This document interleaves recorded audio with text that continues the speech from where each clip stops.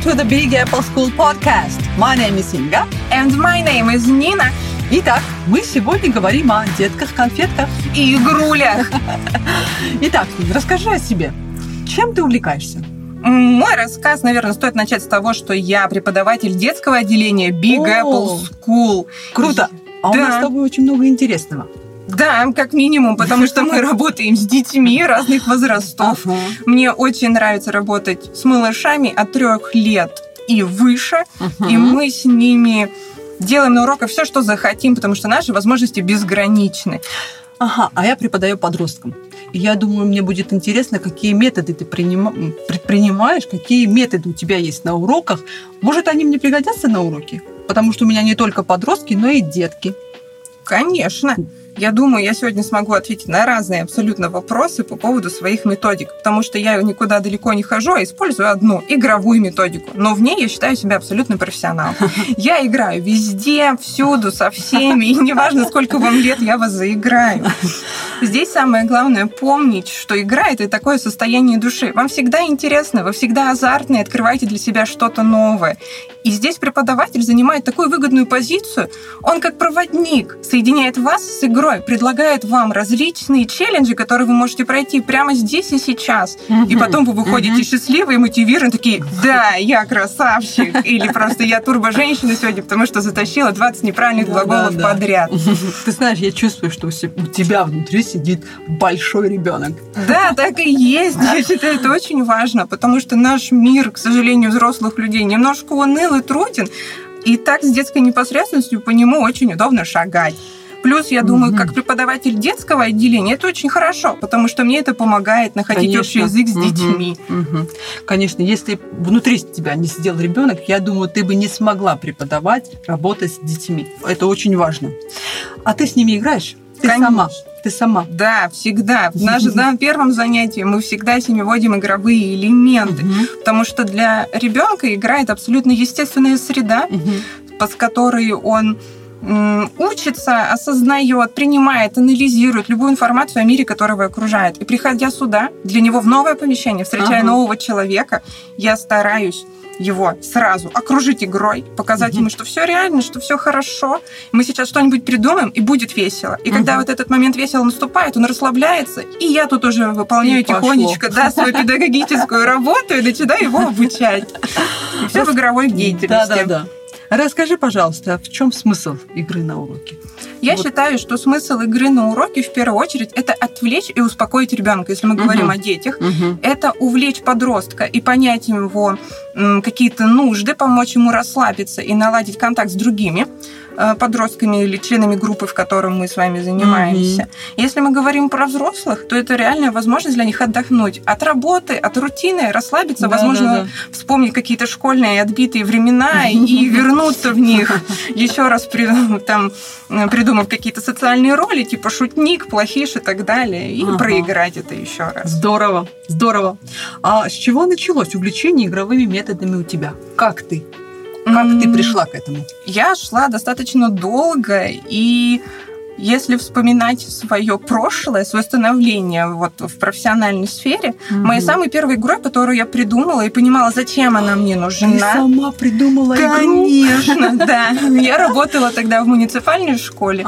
Я была абсолютно зеленая, свеженькая девочка, которая ни разу не имела контакта с детьми, потому что вообще-то у меня диплом переводчика английского языка.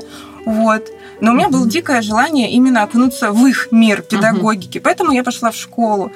И мне достался класс, у которого были дикие проблемы с дисциплиной. О, боже. Дичайшие. И я в силу своего возраста, в силу того, что мне было 20 лет, я для них не выглядела авторитарно.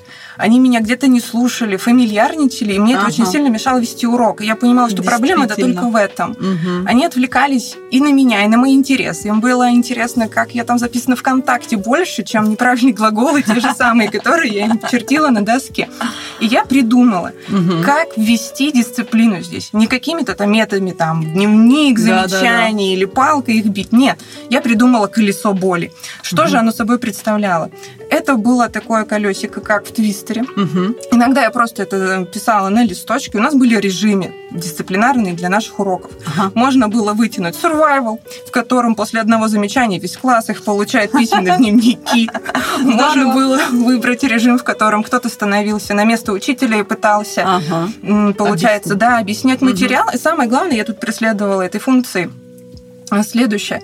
Ребенок чувствовал на своей шкуре, как тяжело мне на моем рабочем месте, потому что он сразу осознавал и видел со стороны поведение своих же друзей, которые минуту назад все было весело и интересно, а сейчас он стал учителем, и они его гнобят условно. Вот. Там были еще всякие интересные, например, можно было, интересное для учителя, конечно, одно замечание считалось как за 2 или за 3 и так далее.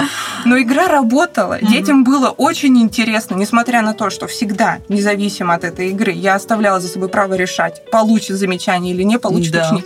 Они прям просили, они ждали, мы будем в нее играть. И вели себя великолепно. Они сосредотачивались и объединялись одной какой-то целью. Выиграть у меня, затащить просто, уложить меня на лопатки и выйти победителями без замечаний. Тогда я задумалась, как мало нужно было детям, чтобы держаться 45 минут и быть сосредоточенными, и усваивать материал, и затем какую-то отдачу от них тоже иметь эмоциональную. После этого я начала вводить игровые элементы. Здесь здорово. Да. И они у меня были, получается, и дисциплинарными также, вот, и игровыми, там, например, в той же игровой форме подавать какое-то упражнение. Я думаю, мне надо поучиться у тебя. Меня заинтересовала твоя игра. Как-нибудь мне покажешь. Конечно. А ты пользуешься этой игрой сейчас? Вот вы играете в эту игру сейчас? Нет. Я сейчас в рамках Big Apple School, мы в нее не играем, она мне больше не нужна, потому что я тоже выросла, вот, я тоже себя нашла в каком-то педагогическом поле. И иногда я пользуюсь элементами этой игры в рабочей обстановке. Отлично. Когда мне нужно, вот, например, научить своих племянников чему-нибудь или детей. То есть организовать в какой-то в домашнем, когда я в роли учителя выступаю. Вот там, да. То есть я должна их приструнять, потому что там тетя Нина, условно, там веселая, там забавная, но нет. Вот. Это не совсем так. Да, конечно. А какие еще игры ты сама создала, Нина? Мне очень нравится моя идея рэп-баттла, когда мы заучиваем неправильные глаголы, и потом просто кто быстрее, как Эминем, их сможет там, не знаю, за какое-то количество времени срифмовать. Это очень весело и интересно, особенно когда дети в этом заинтересованы, и они этого реально хотят, когда они такие там орут каждый раз «раунд!» и прямо болеют друг за друга, типа «давай, зажигай». И ты этим всем очень сильно заряжаешься, и у всех бешеные глаза, красные щеки, и все такие «да». Особенно, когда ты получаешь результат. Конечно, ребенок наконец-то просто выучил, бешено. Да, эти неправильные глаголы. Вот. Также еще различные. Я думаю, каждый учитель до этого доходил, что можно использовать Pictionary, то есть когда мы работаем, отрабатываем лексику, зарисовывать ее или просить детей зарисовывать ее. Вот. Также моя любимая, кстати. Да, и самая работающая на самом деле, которая игра не требует особой никакой подготовки. Вот. Умений особых, конечно. Да. Просто мы берем ее и делаем. Здорово. Скажи, пожалуйста, а много игр не бывает? Нет, много игр на самом деле не бывает. Я считаю, что игра должна быть подана правильно, если она находится в уроке. Это не просто так, все, мы пришли и мы играем. Тогда, конечно, она надоест, потому что она станет как обычной, мы просто приедимся. Да. Вот, поэтому их нужно чередовать, их нужно также внедрять в свой урок. Например, сегодня нам подойдет игра вот на спикинг, сегодня вот у нас будет грамматический квиз, а вот завтра мы что-нибудь для фана делаем, там караоке-конкурс будет, все такие, да, все супер придумали. И развлеклись. А вы на английском поете? Мы можем. Если бывают караоке. Да, конечно. Тут, конечно, у нас... Или зависит от возраста. В силу возраста выбирайте песни. Я бы сказала, что я всегда пою на английском, а вот ребенок в силу возраста за мной не всегда подпевает. Потому что иногда песенки очень красивые, нравится мелодия, и ребенок настолько переполнен эмоциями, что он сосредоточен либо на картинке, либо на самой мелодии. И такой он забывает просто... Ой, yellow. Хоть одно слово спел, он уже большой молодец. Нина Юрьевна продолжает. Да, а мне главное тут не останавливаться. Это вообще касается всех игр. игр, в которых поется. Если учитель поет, то ребенок тоже запоет. Да, Если учитель включил музыку и такой «пой», то никто не будет петь, даже сам учитель. Всем будет страшно. А на каждом уроке вы играете, Нина? Мы играем, да, на каждом уроке. Я стараюсь что-то придумать. Конечно, если мы касаемся детского отделения, то там по-другому обучение не может происходить. Нам всегда обязательно положены игровые элементы. Любое упражнение подается в игровой форме. Все отрабатывается исключительно в игровой форме. Только когда ребенку между 7 и 8 годами и старше, он может уже что-то делать самостоятельно. Уже можно элементы игры потихонечку удалять из урока. Но я все равно играю, конечно, потому что я считаю, у нас в Big Apple School мы дополнительное образование, вот, и мы должны выгодно отличаться. И я сильна в играх, поэтому я стараюсь всегда делать, типа показывать, что я, да, вообще-то крутая, и я умею с тобой играть. А есть ли залюбившаяся игра? Игра, которую вот все любят, все уровни и все возрасты? Я думаю, игра, которая нравится абсолютно всем, и она очень нравится в первую очередь мне, потому что она очень гибкая. Это speaking cards, когда я готовлю какие-либо вопросы, и мы их по очереди условно тянем, либо я могу выбрать вопрос, например, очень смешно, его получит Инга, а вот этот очень серьезный, пусть Андрей на него ответит, а вот это для меня, потому что я могу на него хорошо ответить. Вот. И таким образом мы с ними прорабатываем все топики, которые мы проходим, делаем какие-то самапы в конце курса или в конце пройденных юнитов. И это очень удобно, потому что человек не напрягается, у него есть вопрос на карточке, он знает на него ответ, он его выдаст, он над ним поржет потом чуть позже, или, возможно, мы это даже обсудим. Но это, конечно, уже для детей подросткового возраста и взрослых. Малыш, потому что просто мне покажет, что там у него слово там «cat» написано, и он молодец. А требуют детки у тебя? Давайте сегодня поиграем, но Нина Юрьевна, без урока. Я бы сказала, что тут существует два пути. Первый – это когда дети просят, когда дети тянут. Вот я так не работаю. Я сама хозяйка, как бы условно на уроке. Я тебе игру выдам, ты в нее поиграешь, потому что она у меня внедрена в урок. И когда я думала, как именно реализовывать игровой подход, я остановилась вот на своей вот сегодняшней как бы позиции, на втором способе, что я ничего не позволяю требовать. Нет. Нужно будет, мы поиграем. Когда я сочту нужно, у нас будет физминутка, мы в нее втянемся, сыграем в 2 игры, затем немножечко попишем, затем встанем, попоем, затем вернемся на наши места и еще раз немножко поиграем. В конце, если у нас осталось время, да, то мы сможем играть. Больше всего любят дети игру «Глухой телефон». Так мы отрабатываем с ними лексику, которая была у нас пройдена на уроке, либо их слова, которые они просят. Цифры, например. Здесь, да, тему они могут выбирать сами. Но игру, тем не менее, нужно заслужить в конце урока. Классно. А бывают слезы? Дети, которые не победили. И после урока слезы, грусть, печаль. Нина Юрьевна, я сегодня не выиграл. Я так не очень люблю, конечно, работать со слезами. Я думаю, это всегда небольшой шок как для ребенка, так и для преподавателя в первую очередь, потому что вот был момент весело, и вот буквально, там, не знаю, 5 секунд стало грустно. Вот. Но у меня за весь мой опыт общения с детьми такого не было ни разу, потому что моя мотивация не то, что кто-то должен выиграть обязательно, все должны поучаствовать. Я сосредоточена на этом. Кого-то, возможно, можно поощрить. Мы используем стикеры, мы используем конфетки, у нас есть маленькие подарочки, призы, но это должно быть что-то выдающееся. Если мы говорим про детей 3-8 лет, я считаю, этого более чем достаточно. Здесь самое главное, что мы все в конце после игры похлопали в ладошки, все молодцы, все классно.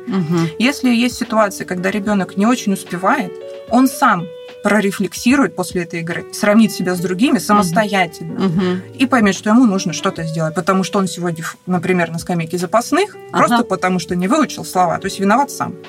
Я дополнительно ничего не акцентирую, типа «ха-ха-ха, ты не выучил слова, ты с нами не играешь». Так делать нельзя. Злая учитель. Нет, мы не злые здесь в Big Apple School. Наша задача – быть позитивными. Я вообще не сомневаюсь. А есть ли какая-то классификация? Как ты делишь эти игры? Я условно делю игры для себя, потому что я считаю, все равно реализация педагогических методов, она очень-очень сильно индивидуально зависит от конкретной личности учителя. Мне очень нравится делить игры на speaking games, когда мы разговариваем по определенной теме с помощью вопросов, либо каких-то опорных слов. Я делю на квизы, когда ребенок должен разгадать что-нибудь, кроссворд или викторину, или какие-либо загадки. У нас есть Pictionary. Это я уже сегодня обсуждала с тобой, что мы рисуем на слова. Как бы классика для детского отделения. Прямо, я бы сказала, топ-хит номер 1, номер 1 игра. Вот. И мне очень нравится игры, которые превращаются в фишечки. Например, в отдельной группе, ты знаешь, у тебя дети поющие, все этим наслаждаются. Да, и ты такой прям все, вот здесь у нас будет караоке-баттл, а потом мы вот это сделаем, а потом у нас будет, не знаю, хип-хоп-хаус, рок-н-ролл, потом мальчики, соло.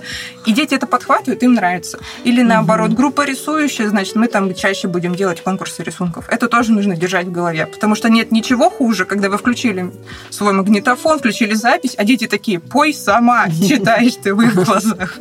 Ты знаешь, я вспомнила ситуацию, когда у меня был открытый урок, как раз у меня сидели родители, и у нас была тема Джамайка.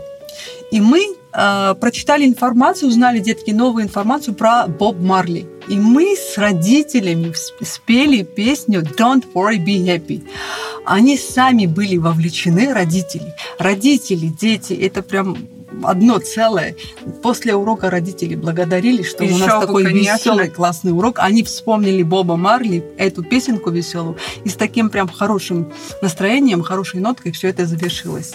Это на самом деле супер здорово. Я считаю, что песня – это великолепный финиш для любого события вообще. Особенно если это касается детей, которым находятся в постоянной фазе поиска и каких-то знаний. Для них все что угодно может быть восторгом, если правильно подано на уроке. Вот я знаю, что ты ведешь не только детское отделение, да, но у тебя и взрослые. Да, у меня есть взрослые, я этим горжусь. Просто вообще максимально, конечно. Разумеется, мы со взрослыми тоже играем. И тут же мы подстраиваемся друг под друга, потому что каждый взрослый человек – это личность, это уникальность и так далее. Существуют еще личные границы, о чем можно и нельзя спрашивать. Это тоже нужно всегда держать в голове. В основном мы с ними реализуем различные кроссворды, квизы, загадки я им загадываю. Они тоже для меня, возможно, что-то могут подготовить. Вот. Но это не очень популярно спрашивать учителя, к сожалению. Я все каждый раз так жду, но этого не случается. Вот. И speaking games мы с ними активно играем. Мы играем с ними в Элис, со старшими подростками тоже это делаем, в табу, когда вам нельзя слово называть. Да, тоже только... люблю.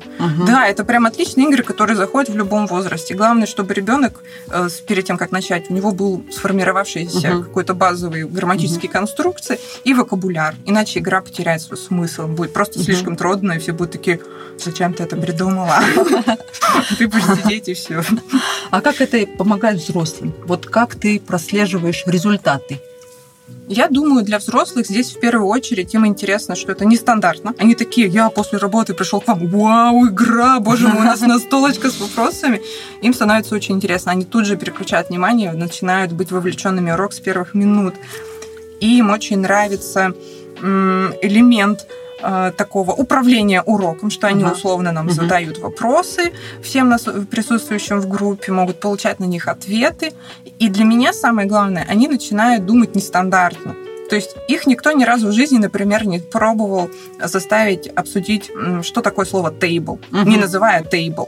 И они такие: господи, что же это такое? И вот тут вспоминаем словарный. У него 4 ноги, дерево приходит, мы за ним едим. То есть конструкции it has got, there is, there are, it can, I can и так далее. Прилагательный. И это все тут же вспоминается, визуализируется, как-то ассоциируется с тем, что происходит.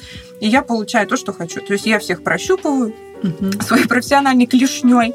Вот у кого какие плюсы и минусы, и мы работаем. А работают ли одинаковые игры с детьми и со взрослыми? Пробовала? Да, я бы сказала, что у меня есть в этом опыт, и я над этим еще работаю. Одинаково круто играть в крокодила. Но только дети делают это очень естественно, потому что для них это игра, прям игра, они не видят никаких барьеров. А некоторые взрослые стесняются показать тот же шкаф, например, или какую-нибудь обезьяну, или фильм загаданный, хотя возможностей больше. И вот это им уже не очень как бы нравится. И когда ты чувствуешь, что зачем мне ставить потенциально взрослого человека в глупую ситуацию, я этого не хочу. Мы это делаем только для тех, кто, скажем так, в теме этого всего. А с детьми прям, да, они рвут. А как наш любимый Pictionary? Pictionary мы занимаемся, и иногда взрослые этим тоже очень увлекаются. Я помню, в прошлом году я предложила нарисовать зоопарк. И просто у меня улетело почти 40 минут нашего урочного времени со взрослыми. Они там, вау, хиппо, там бордюры рисовали, там клетки, да? Конечно, там хвастались друг другу. Это было круто, но я бы сказала, что со взрослыми у них больше ресурсов, и мы больше можем с ними успеть за урок. Да. И иногда эту Pictionary нужно вводить очень маленькими кусочками, например. Вот, как-то это тоже контролировать. Хотя, с другой стороны, было круто, что люди пришли, расслабились, получили удовольствие, и вот так финишировали со своим вокабуляром. Я тоже была горда, что умеют рисовать все. Вот у меня подростки обожают Pictionary. Каждый раз после уроков за 5-10 минут мы играем в Pictionary. И это их любимая, обожаемая игра. Они каждый раз смеются над рисунками, как рисуют сами подростки. В общем, заходит на ура. Pictionary — это прям Я тоже forever. считаю, это хит. Не знаешь, с чего начать? Начни с Pictionary. Да-да-да. Number one.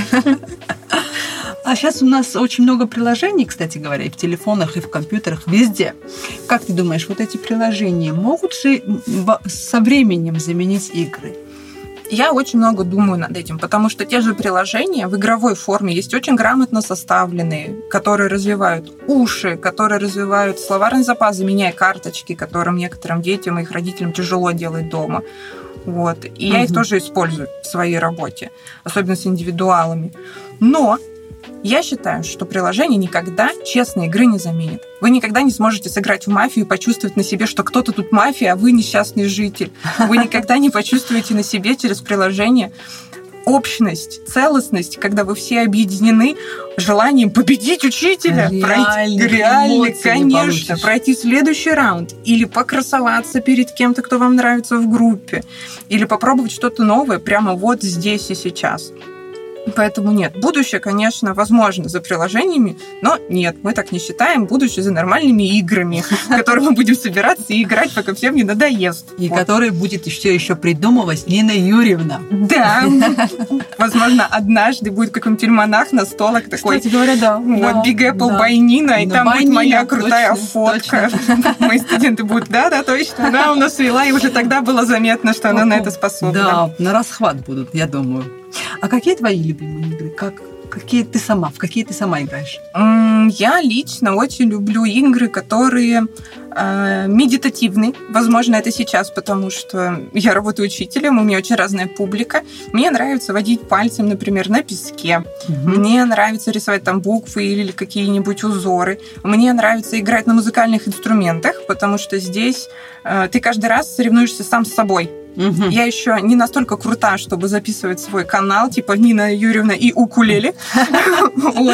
Но, возможно, однажды я тоже к этому приду. Звук — это восхитительно. И, я не знаю, с помощью звука можно иногда вообще объяснить все, что ты хочешь, любую эмоцию. И вот я как раз вот работаю над этим, чтобы потом просто детям играть на гитаре. Они такие, точно, вы же сыграли. По Simple он вот именно так и звучит. А сколько времени для тебя, вот лично для тебя, сколько времени требуется тебе, чтобы подготовиться к игре?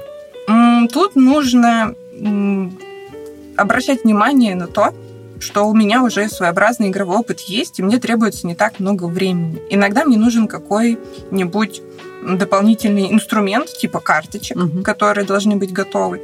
Либо нужна какая-то атрибутика, возможно, какие-нибудь интересные шляпы, очки, если мы хотим что-нибудь пофанить на уроке, или какие-то новые песни, которыми нужно развлечь ребенка или взрослого. Их нужно покопаться немножко в интернете, но я считаю, это не проблема, потому что сейчас везде, условно, есть интернет. Да. Вот, и тратится буквально минуты.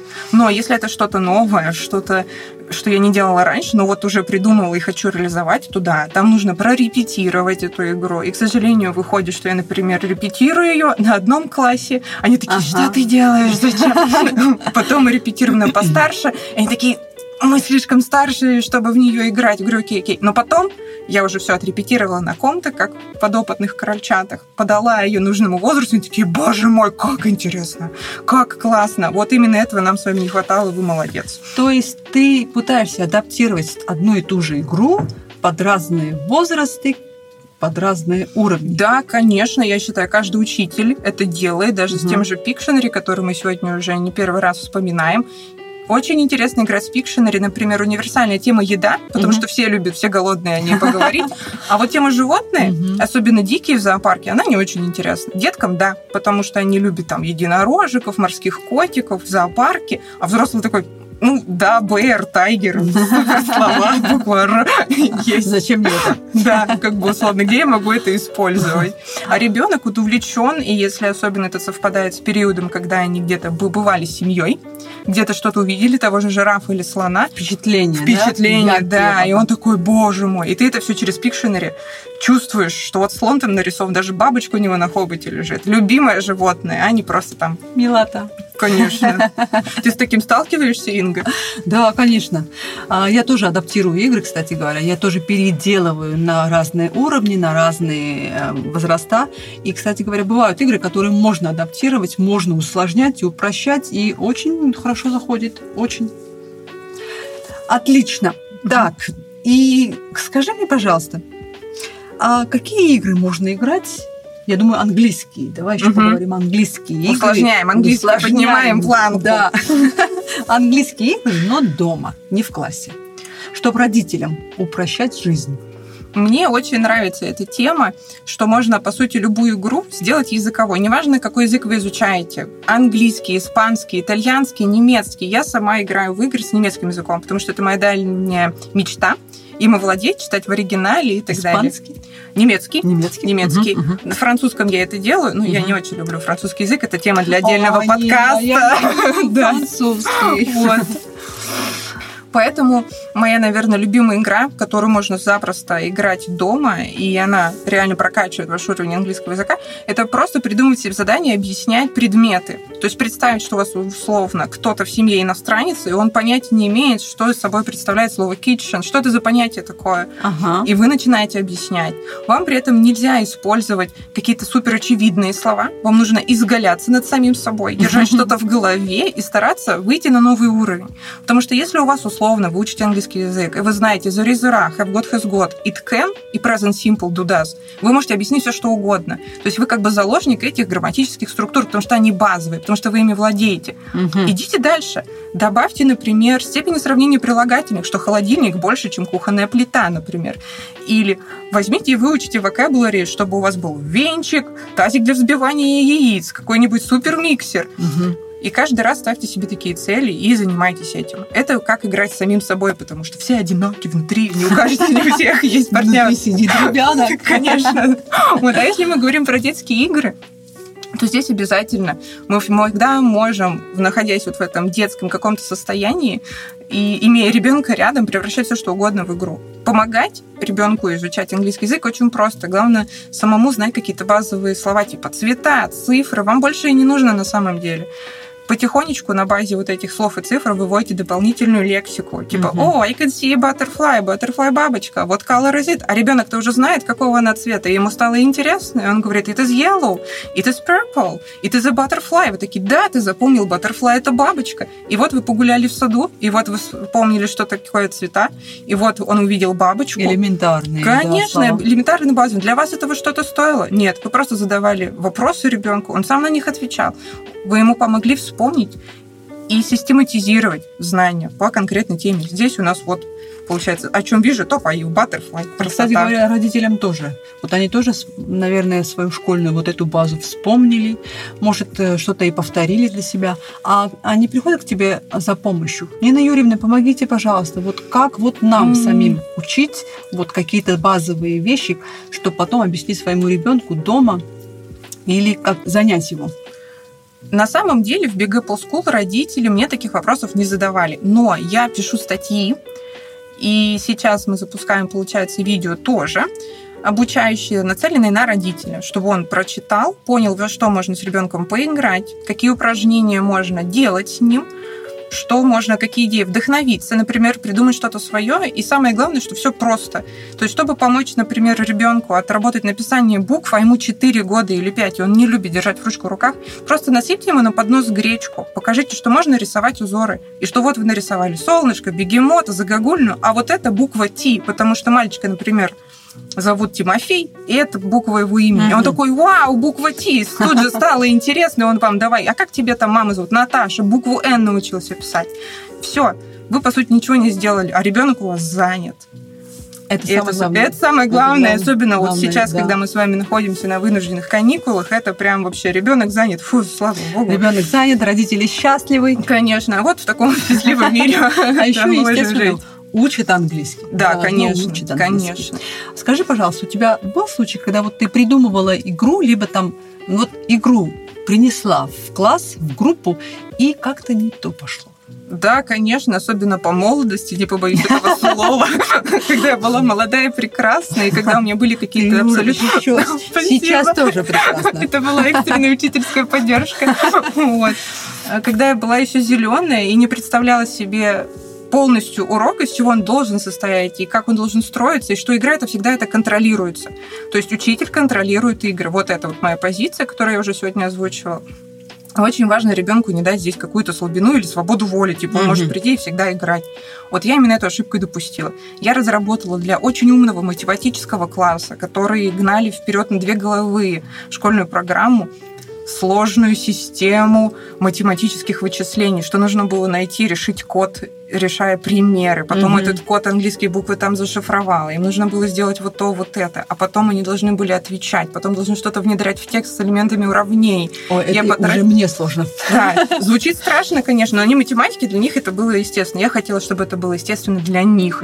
Они мне это все решили. Я потратила на это недели просто. Такая думаю, господи, а я учитель английского, на минуточку.